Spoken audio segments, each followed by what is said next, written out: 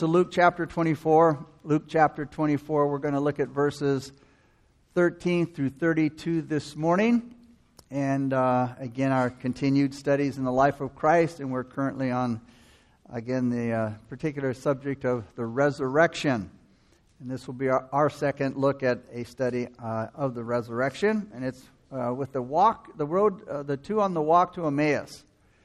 The walk to Emmaus. Now, Luke's gospel records a very helpful and interesting appearance of Jesus after his resurrection that the other three gospels don't record.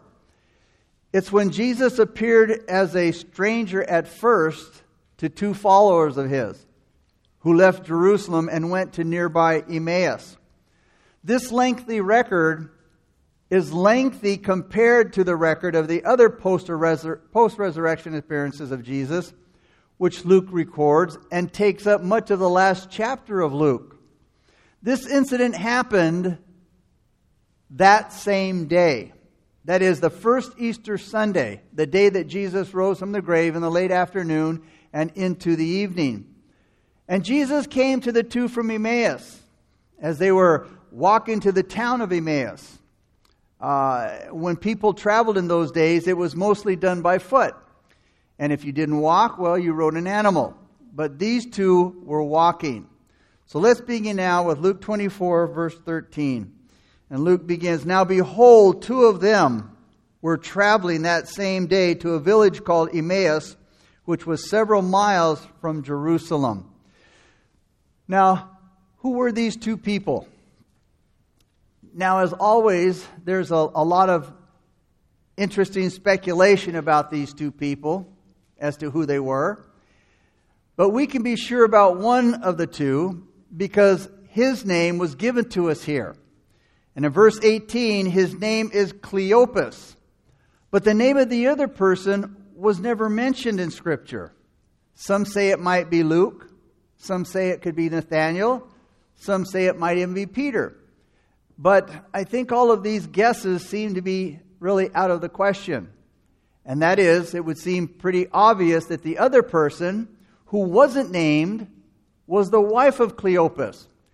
And they come to this conclusion in the fact that they both urged Jesus to stay the night with them. Because the day, according to Luke 24:29, was far spent. That means it was getting late. Hospitality in those days was a lot different and much better than it is today. It wasn't unusual for people to invite others to stay the night with them or have a meal. So who would be more likely to ask somebody to stay overnight with them? The most logical people to live together and invite someone to stay the night with them is a husband and a wife. So most likely these two were Cleopas and his wife. They were leaving Jerusalem after the Passover festivities to go to their home in Emmaus. It says, "Now behold, two of them were traveling." Two of them were traveling. Know how it signifies them. It points out that there was something different about them. Two of them were traveling. Who were these two? Well, these were two members of a group of close followers of Jesus. The 12 disciples were also part of this group, but not all of this group. They really were a special group. But others followed Jesus as well, so they were part of this company of followers of Christ.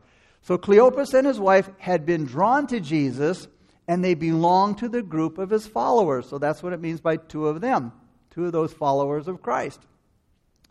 And it's important to see that keeping company with the wrong people, ungodly people, will ruin your character.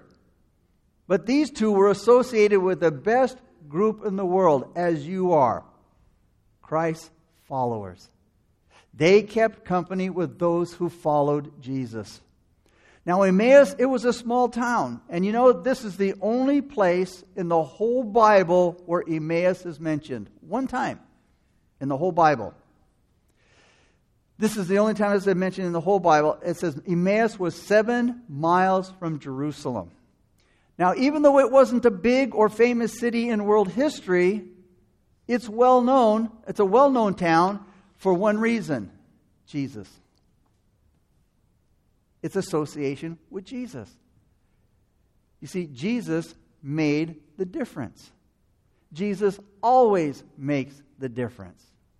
Always does. It's the same with all of us. He's the one who's made us different and made the difference in our lives. He's made the difference in our character, in our habits, our homes, our jobs, our families, our conversation, our thinking, and whatever else you can add to the list. He makes the difference. We might be a nobody in this world. We might not be impressive to the world, but that's okay, because that's not the important thing. But what is important is our relationship to Jesus Christ. Verse 14 and 15. And they, that is the two, they walked together, they talked together of all these things which had happened. So it was, while they conversed and reasoned, that Jesus himself drew near and went with them. So as these two, Cleopas and his wife, were walking to Emmaus, down the road together, they were talking about the crucifixion. And they were talking about the things that had happened, that they'd been hearing about the crucifixion. And notice that what they were talking about, it was a good subject. They were having a good conversation. They were talking about spiritual things, which is something important for Christians to think about when they're talking with each other. What's the topic of your conversation most of the time? You see, it says they talked together in verses 14 and 15. They talked together. It says they conversed and they reasoned. These words are important. The meaning of these words indicate that these two were having a serious conversation about the things that happened over the last few days, and they were trying to figure it all out. You know, what did it all mean? Spiritual questions, things we don't understand, isn't unusual to all of us. There's a lot of things I read and just I don't understand, and it raises questions.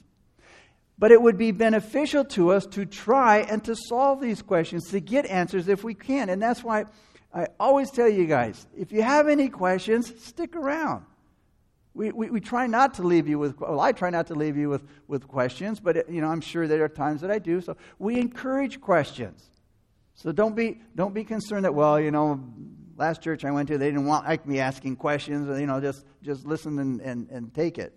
We encourage you to ask questions. We want you to know.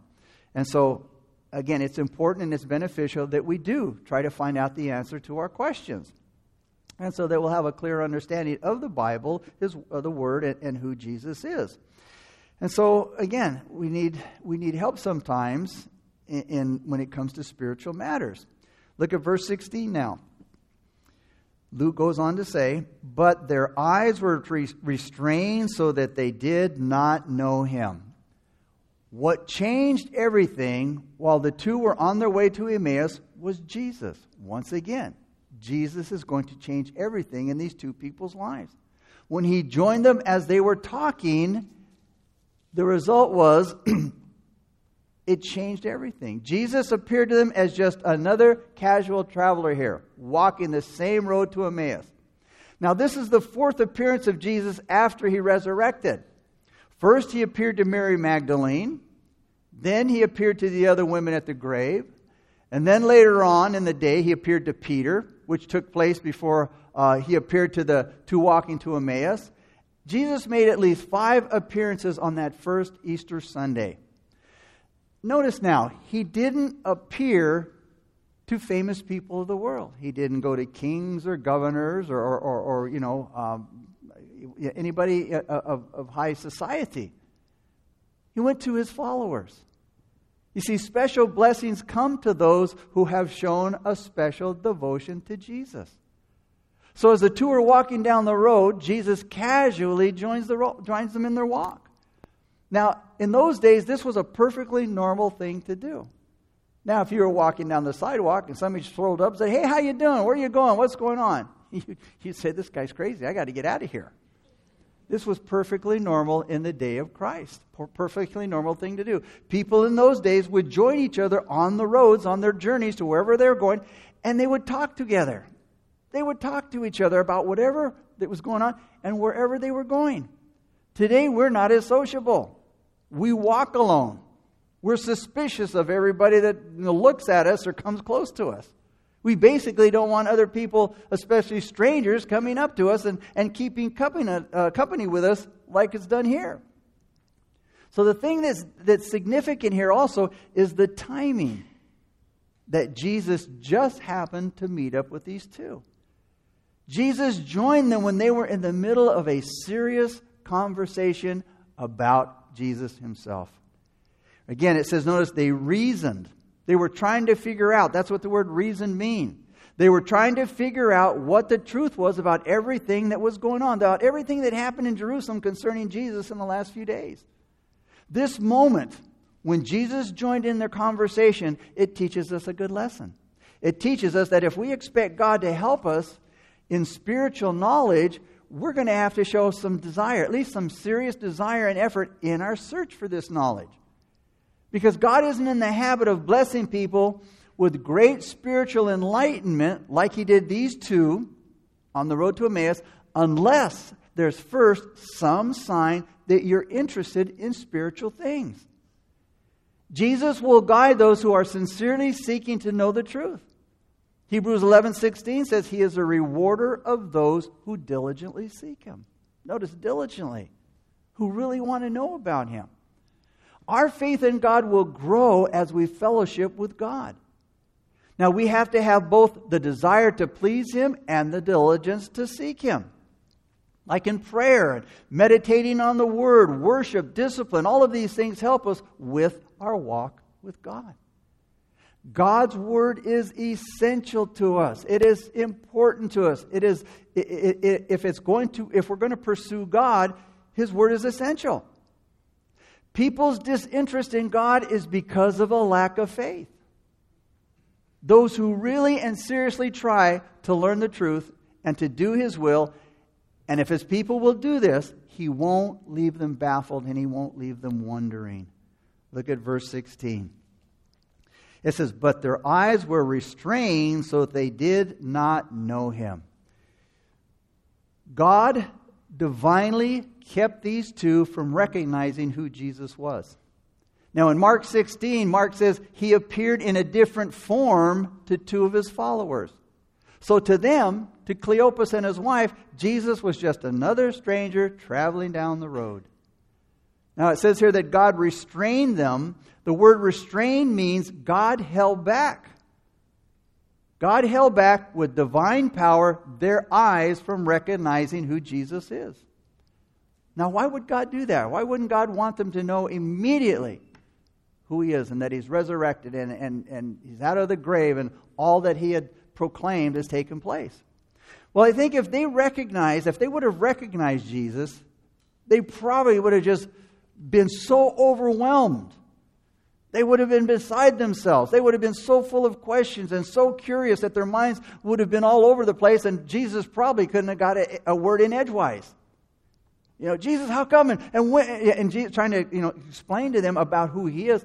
He wouldn't have been able to show them very much in Scripture. And they needed to know the Scriptures. Because you see, their faith needed to be based on the Word of God and not the bodily presence of Christ. That's important for us to understand. You see, He was going to ascend shortly. He wasn't going to be with them all the time. It's the same for believers today. It's God's Word that God wants us to know. It's God's Word that's to be the basis of our faith. Paul said in 2 Corinthians 5:7, for we walk by faith, not by sight. Paul said in Romans 10:17, faith comes by hearing, and hearing by the Word of God. And I believe it was Hebrews 11:6 says that without faith, it's impossible to please God. Faith comes by hearing and knowing God's Word. God, keeping them from recognizing Jesus, allowed Jesus to teach them in depth the Word of God. And it was that teaching that caused their hearts to burn with them later on down the road. You see, Christians need to learn from this. We have so many distractions today. We need to eliminate many of the distractions and hindrances that take our attention away from learning the Word of God, from spending time in God's Word. Now, as soon as Jesus joined the two on the road to Emmaus, Jesus just struck up this conversation with them. And during this conversation with them, He'd pull out of them what they believed and how they felt about the things that had just taken place in Jerusalem in the last few days. And then He would explain to them what those things meant. Let's look at verse 17 and then 19. Verse 17, and Jesus said to them, what kind of conversation is this that you have with one another as you walk and are sad? Verse 19, and He said to them, what things?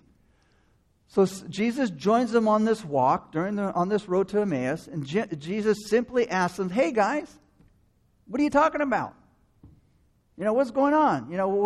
You seem to be talking about something really seriously, or I'd like to know what it's all about. And it was obvious that they were talking seriously about something because Jesus asked them, what things? Which means, hey guys, what specifically are you guys talking about? Now, Jesus wasn't ignorant about what they were talking about. But again, He wanted them to explain in a more detailed way just exactly what is it they were puzzled about. Not only that, He was also concerned about why they were sad. You see, there was a lot of sadness on that first Easter Sunday among the followers of Jesus. Mark 16 says the disciples were grieving and weeping. John 20 tells us that Mary Magdalene was standing outside the tomb and she was crying. These two are walking down the road to Emmaus and they're sad. I mean, this first Easter Sunday should have been the most exciting and joyful and time of celebration. But it tells us something. They must have not believed the Word. They must have not believed what Jesus said, I'm going to resurrect on the third day. All of this sadness wasn't necessary. It was all because these followers did not believe what Jesus said about rising the third day. And it shows you what unbelief does. It brings weeping and grieving, crying. Unbelief does not bring joy. Unbelief was at the root of their sadness. Unbelief does not bring joy to a person's life. It brings doubt, it brings insecurity, and it brings unhappiness. And the greatest unhappiness of all is going to be eternal damnation, where there will be weeping and gnashing of teeth forever as the unbeliever rejects Christ. And they will suffer everlasting punishment in everlasting fire. And the devil would try to tell you that living a life of faith in Christ is a real downer, a real killjoy. But what a huge lie that is. And remember, Satan is the father of lies. Hey, it's living a life of unbelief that is a real downer. John said in 1 John 1, 3 and 4, truly our fellowship is with the Father and with His Son, Jesus Christ. And these things we write to you that your joy may be full. Psalm 16:11, in your presence is fullness of joy, and at your right hand are pleasures forevermore. It's with Christ and in Christ that we have the greatest joy. And remember, Jesus said in John 10, 9 and 10, the thief, which is the devil, does not come except to steal and to kill and destroy. I have come, Jesus said, that they may have life and that they may have it more abundantly. Are you enjoying the abundant life in Christ today? Or are you being robbed and ruined by Satan? So, in response to Jesus' question, what things, when he asked Cleopas and his wife, what things? What is it you're just talking about? Cleopas begins to tell this stranger about what they were talking about. Look at verse 18. Then the one whose name was Cleopas answered and said to him, are you the only stranger in Jerusalem? And have you not known the things which happened there in these days? Cleopas' reply to Jesus was one of disbelief with a touch of sarcasm. It's as if he was saying to Jesus, duh. Are you the only one in Jerusalem who doesn't know what's happened here in the last few days? The insinuation is that anyone who doesn't know what's been going on in the last few days in Jerusalem regarding the crucifixion must be a real dunce or in the dark.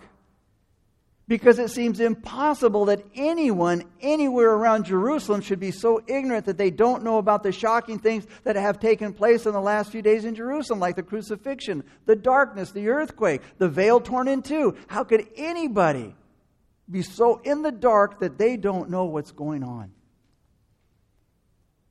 When Jesus asked the second question, what things? Cleopas began to tell him what had been going on in Jerusalem and what all the commotion was about. It all had to do, he tells the stranger, it all had to do with this Jesus of Nazareth, a prophet, mighty indeed. Now, Cleopas didn't call him the Messiah anymore, because you see, death didn't seem to fit the profile of a Messiah.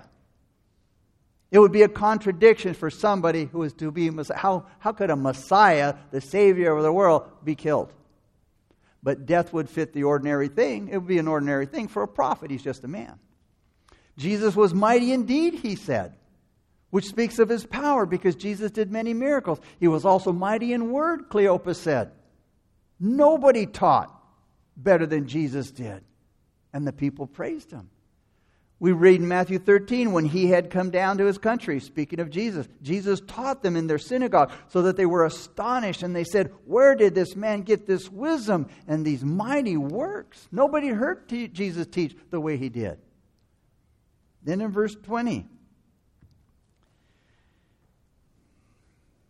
and how the chief priests and our rulers delivered him to be condemned to death and crucified him. So Cleopas didn't hesitate to tell this stranger, who was really Jesus, who was to blame for all of this. He said the religious leaders did. Verse 21, but we were hoping, notice past tense, but we were hoping that it was he, the Messiah, who was going to redeem Israel. Indeed, besides all this, today is the third day since these things happened. So notice, his words, Cleopas' words, show us that Cleopas and his companion, his wife, had a lot different view of Jesus' ministry than what it really was. Like many in Israel, they were looking for a political Messiah. In other words, they were looking for somebody, a Messiah, who would come in and overthrow the Roman government. A political Messiah that would deliver them from the oppression of Rome, like the time God delivered Israel from the oppression of Egypt in Moses' day. The people didn't see deliverance from sin. They weren't looking for deliverance from sin. They were only looking for the deliverance from oppression. You see, they wanted a better physical life, not a better spiritual life. Not any different today. A lot of people see Jesus as a spiritual genie who will answer all of their material wishes, but not as a spiritual helper, which is what people need most. The gospel of prosperity and similar ideas taught by some churches and welcomed by many don't look at God and Christ and the Bible as above all for improving our holiness, but for improving our earthly pleasure and prosperity. The gospel of health, wealth, and prosperity. That's what people are looking for. Verses 21 through 23.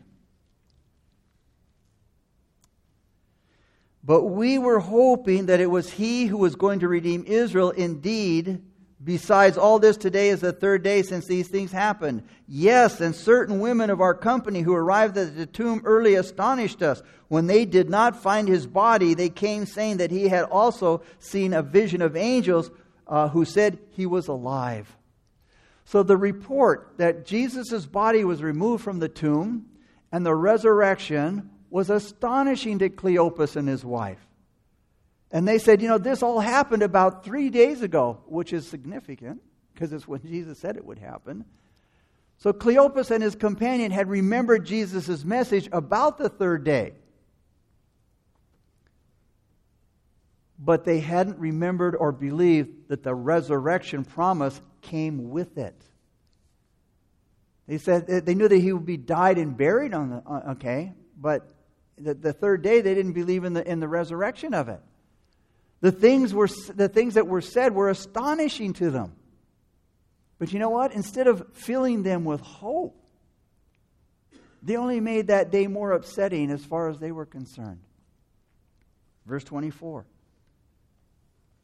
And certain of those who were with us went to the tomb and found it just as the women had said, but him they did not see.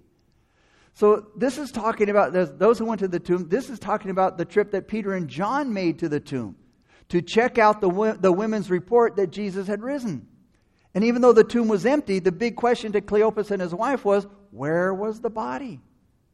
They still didn't believe in the resurrection, even though the same people who reported that the tomb was empty and was verified reported that he was resurrected. They didn't believe the woman's report about seeing Jesus. That he wasn't there, that he resurrected. None of the disciples had believed the report. And they thought it was nothing more than nonsense, just a sick joke. Now Cleopas, he didn't want to embarrass himself by telling people what he thought that was too incredible to believe. He didn't want to say, oh man, you know what? He resurrected from the dead. He's alive just like he said he would do. He simply reported, he said, well, Peter and John, they haven't seen him. He didn't want to, claim with excitement what had really happened. He just kind of took on that approach. Well, Peter and John, they went and checked out the tomb and he wasn't there. He didn't report what the woman said about seeing him because he didn't want to be embarrassed. Verse 25. Then he, Jesus, said to them, still a stranger to them, he said, O foolish ones, and slow of heart to believe in all that the prophets have spoken. Now, this stranger all of a sudden takes on a whole different personality. He takes on a whole different attitude. And he strongly disputes Cleopas and his wife. They must have looked at each other and said, who is this? They must have been shocked to be suddenly and powerfully challenged by this stranger who claimed that, he didn't, what's going on. The stranger was not so ignorant, after all, about what had happened in Jerusalem. And by the time Jesus was done talking to these two, they quickly recognized and confessed, hey, this is the resurrected Savior. They had seen him. The criticism of the two by Jesus is an accusation or an indictment for their lacking faith. Now, the word fools that Jesus uses here is a milder form than used elsewhere in the Bible, like in Matthew, where the word is used to mean morally worthless or a scoundrel. He wasn't calling them morally worthless people or scoundrels. Here it's meant one who is unwise, someone who doesn't diligently and wisely apply his mind to something. So these two weren't using good sense in their evaluation of the crucifixion and the events that were associated with it. And unfortunately, a lot of people have this kind of faith. They don't engage their mind into what they're looking at. They follow foolish ideas and viewpoints from people who aren't qualified to speak about the things of God. People of the world, or documentaries on TV that are put on by secular organizations and secular people are out there telling you about Jesus. They often listen to these things rather than engage their mind, rather than to do the search themselves. They don't think of these very important matters. They don't put their mind into it. That's how you end up with a lot of people in cults. They also come up with crazy doctrines and religious ideas about their convictions. They're based on feeling or things that aren't based in the Bible. True faith is not opposed to intelligence. True faith is not opposed to being questioned. It's not opposed to reason. God gave us a brain and He expects us to use it. But He expects us to be honest and He expects us to be reasonable. God said in Isaiah 1:18, "Come now and let us reason together, says the Lord." Use your brain. Use your mind. But be honest and be reasonable. And if you will truly be honest and you will truly be reasonable and you are a thinker, you cannot help but come to the conclusion that Jesus Christ is Lord. Jesus accused the two of being slow of heart to believe. Slow of heart to believe. This is the kind of faith that never seems to get enough proof to believe. And a person who has this kind of faith can be given all kinds of proof, but they still won't believe. And I've seen these people. You say, the Bible says this, and this is true, and this has happened. And this, this is what I believe. They've been given proof. They've been given enough evidence to believe what the Bible. But this is what I believe. They choose not to believe. That's the bottom line. Notice what Jesus said again. Slow of heart to believe. Notice that it's the heart that Jesus mentioned that has the problem, not the head. Lack of faith is more than a head problem. It is a heart problem. It's more of a heart problem than a head problem. People don't believe because they don't want to believe. It's not that they can't believe, it's that they won't believe, and there's a huge difference between can't and won't. The heart rebels and refuses to believe. And this was the great problem why many would not believe Jesus Christ. They had more than enough facts,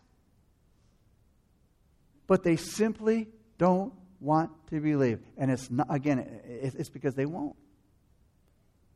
They simply didn't want to believe. They did not want to give up their sins. They didn't want to give up their wicked lifestyles. And as Jesus said, they loved darkness more than light because their actions were evil. They loved their evil behavior.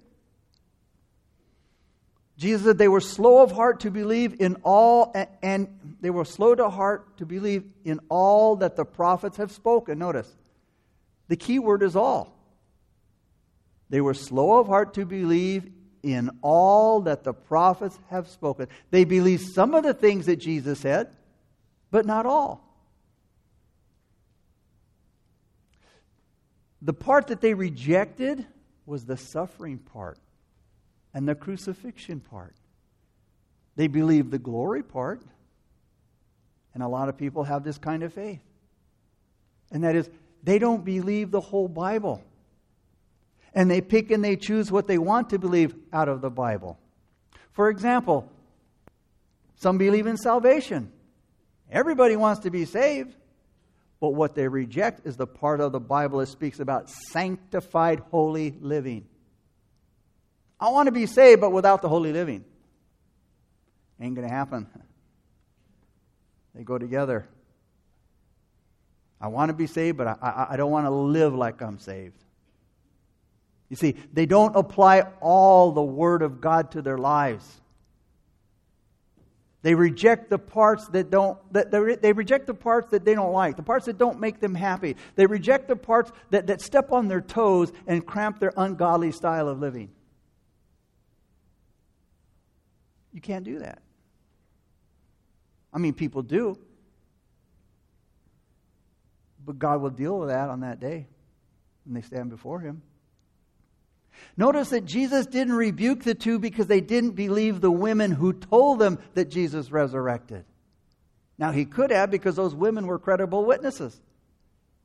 But He rebuked them for not believing the prophets, who were much more important than the women, not because they were women, but positionally speaking, they were prophets of God.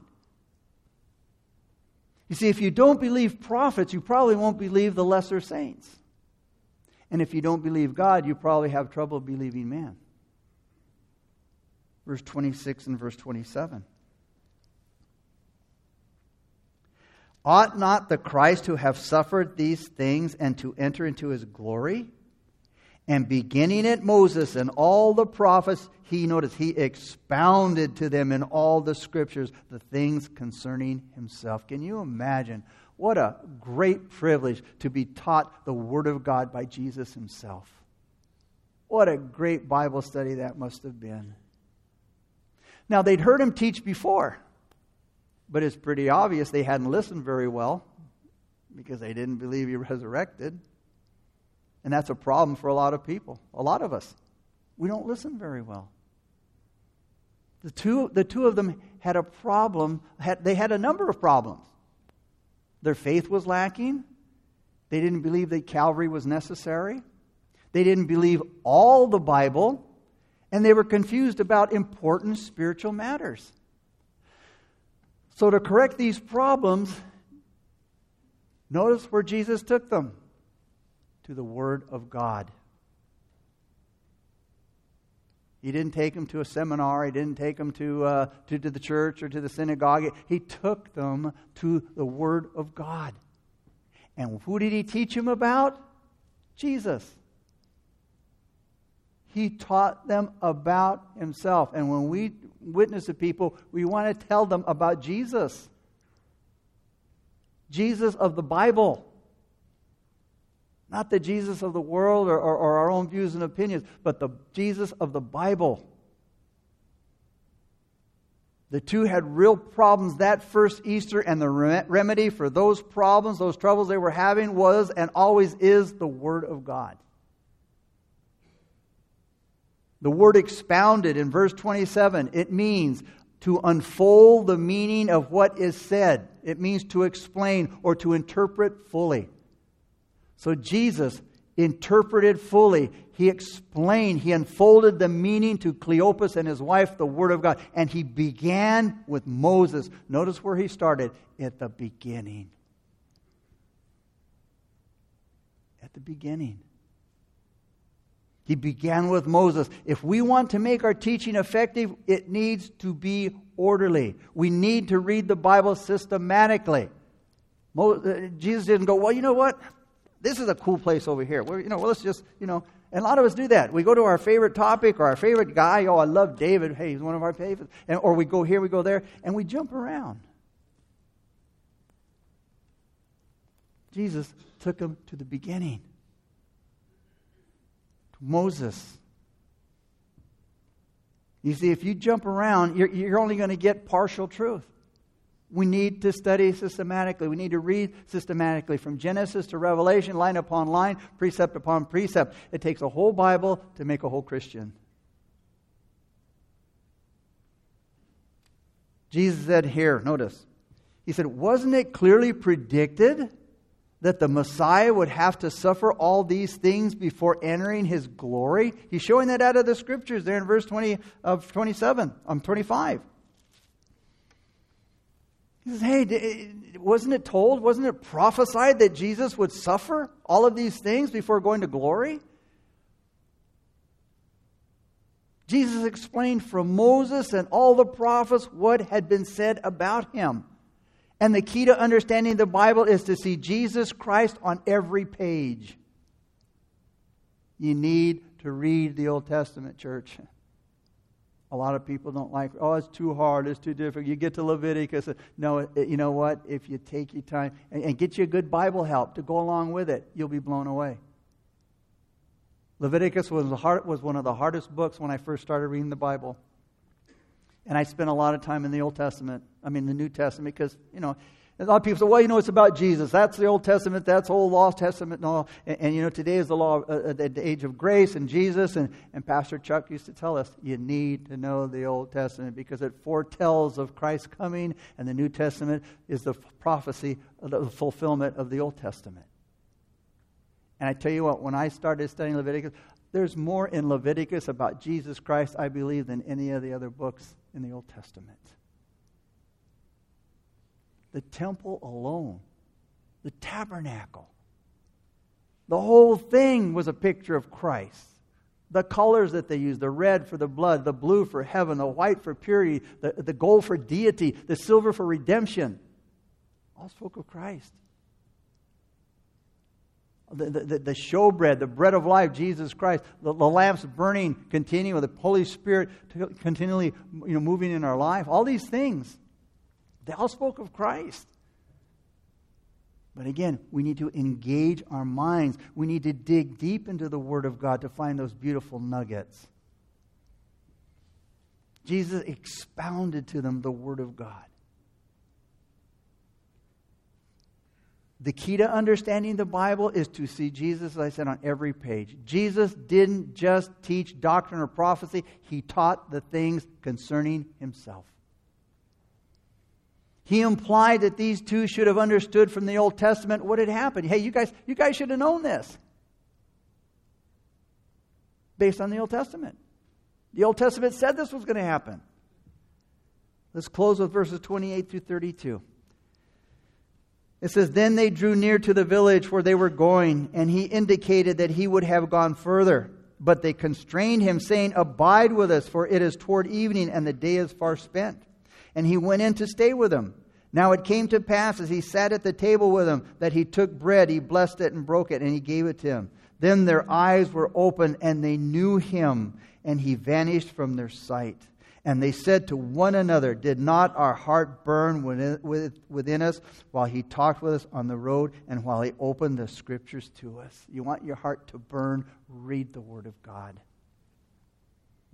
They didn't want to see Jesus go. They'd never been so blessed by the study of the Old Testament. They wanted more. They wanted Him to stay the night. And they were insistent. The word constrained, again, it suggests pleading or compelling force. They were pleading with Jesus to spend the night. So Jesus did. He went home with them. And it says, as they sat down and they ate together, again, this wasn't communion like the what we do on Sundays here once a month. It was a regular meal that they were having. But it said they sat down to eat, and it says Jesus took the bread and He blessed it. And then He broke it and He gave it to them. And after that, it says, suddenly their eyes were opened and they recognized who He was. And just at the moment they recognized who He was, He vanished. Just as fast as they got to know Him, just as fast He was gone. They said, "It was the Lord."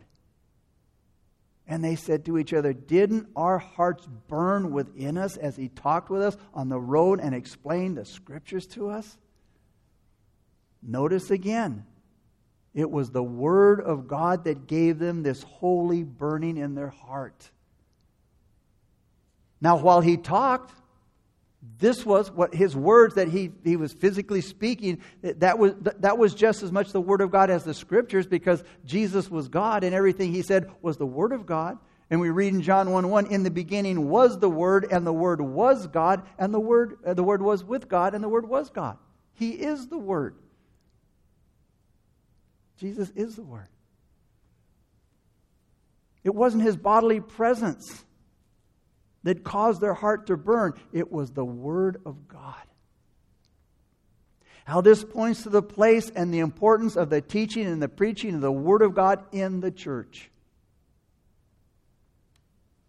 We can't see or feel His body, but we have the Holy Spirit to make Him real to us from the Word of God. And when your heart is troubled or frightened, see Jesus in the Word of God. When your faith is weak, see Jesus in the Word of God. The first step toward peace is receiving the Word of God.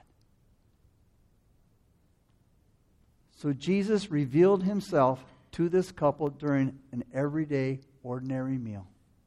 And you know what? That's how Jesus often works, in the simple, everyday things of life. We need to learn to see Him in the everyday things of life. Not asking God for, miracles or writing in the sky. But Lord, show me in the everyday things of life. Show me who You are. And Father, we thank You so much for this great chapter, Lord. We thank You for the great lessons found in it, Lord. And God, we thank You for our resurrected Lord. Father, we thank You for the Word of God.